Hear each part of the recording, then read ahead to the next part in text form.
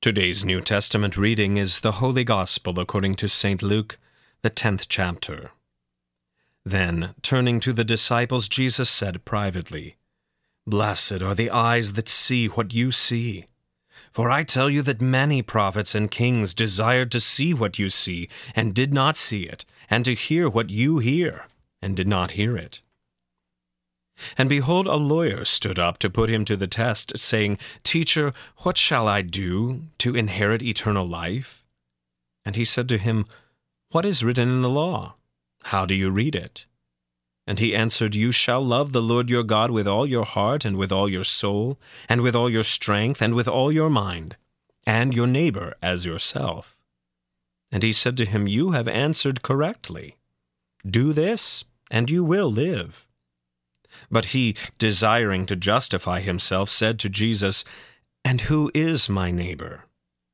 Jesus replied, "A man was going down from Jerusalem to Jericho, and he fell among robbers, who stripped him and beat him and departed, leaving him half dead. Now by chance a priest was going down that road, and when he saw him, he passed by on the other side.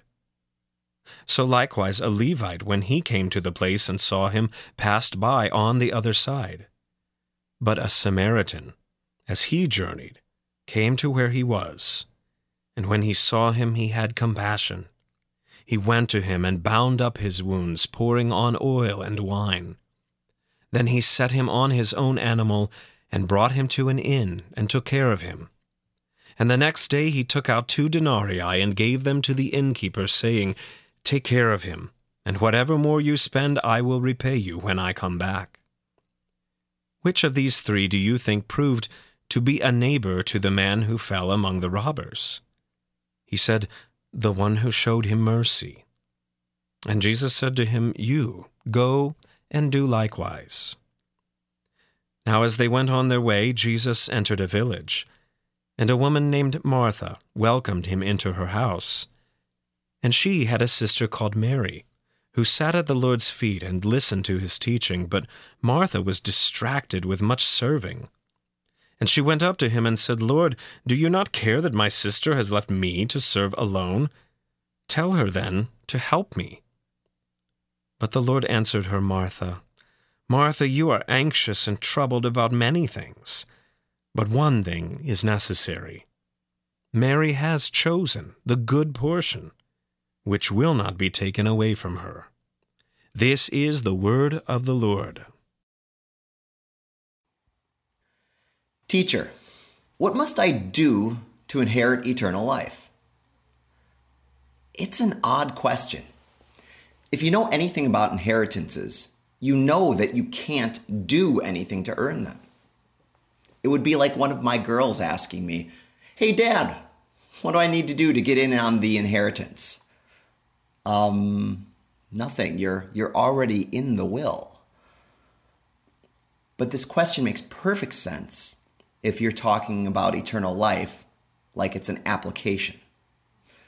You can almost imagine this lawyer who asked Jesus the question, kind of in heaven's eternal life department, filling out all the paperwork. Love the Lord your God?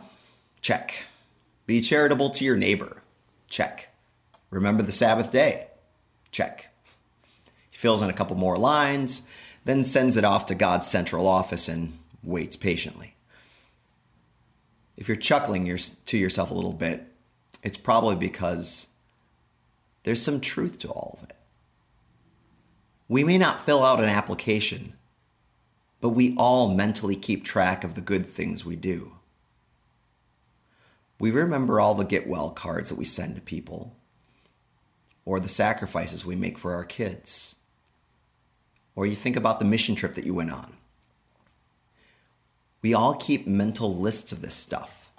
And why? Well, so that we can prove to ourselves and to others that we're really pretty good people.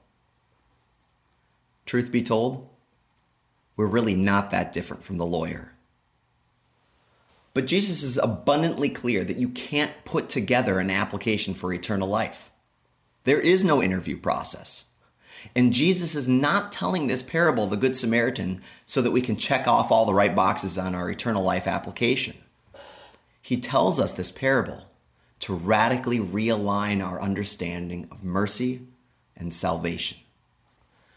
The most common mistake we usually make when we read this parable is that the first person we identify with is the Samaritan.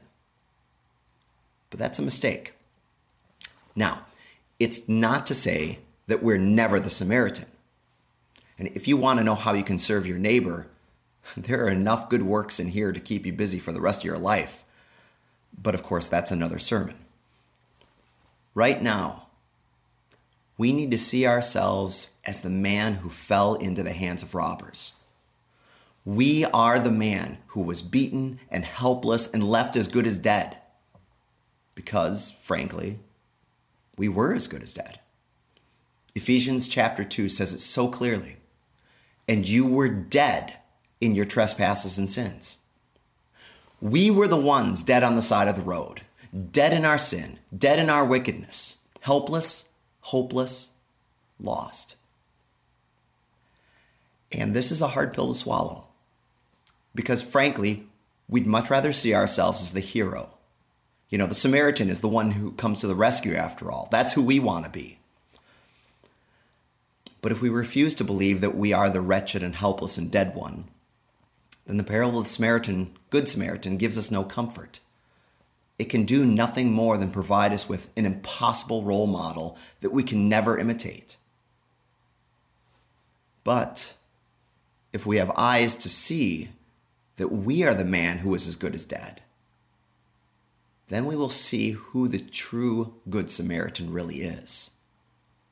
The one who has come to bind up our wounds, and who brings us to a safe place where we can be restored, and who pays for our ongoing care. The Good Samaritan is first and foremost Christ Jesus. Just like the man on the side of the road, we have become objects of Jesus' mercy. We are the ones to whom Jesus is a neighbor. You know, we didn't earn this. We filled out no applications. We provided no resumes. We were dead. And he had compassion upon us, becoming one with us, born, dead, and raised. And now we have an inheritance as a gift, life forever. Amen.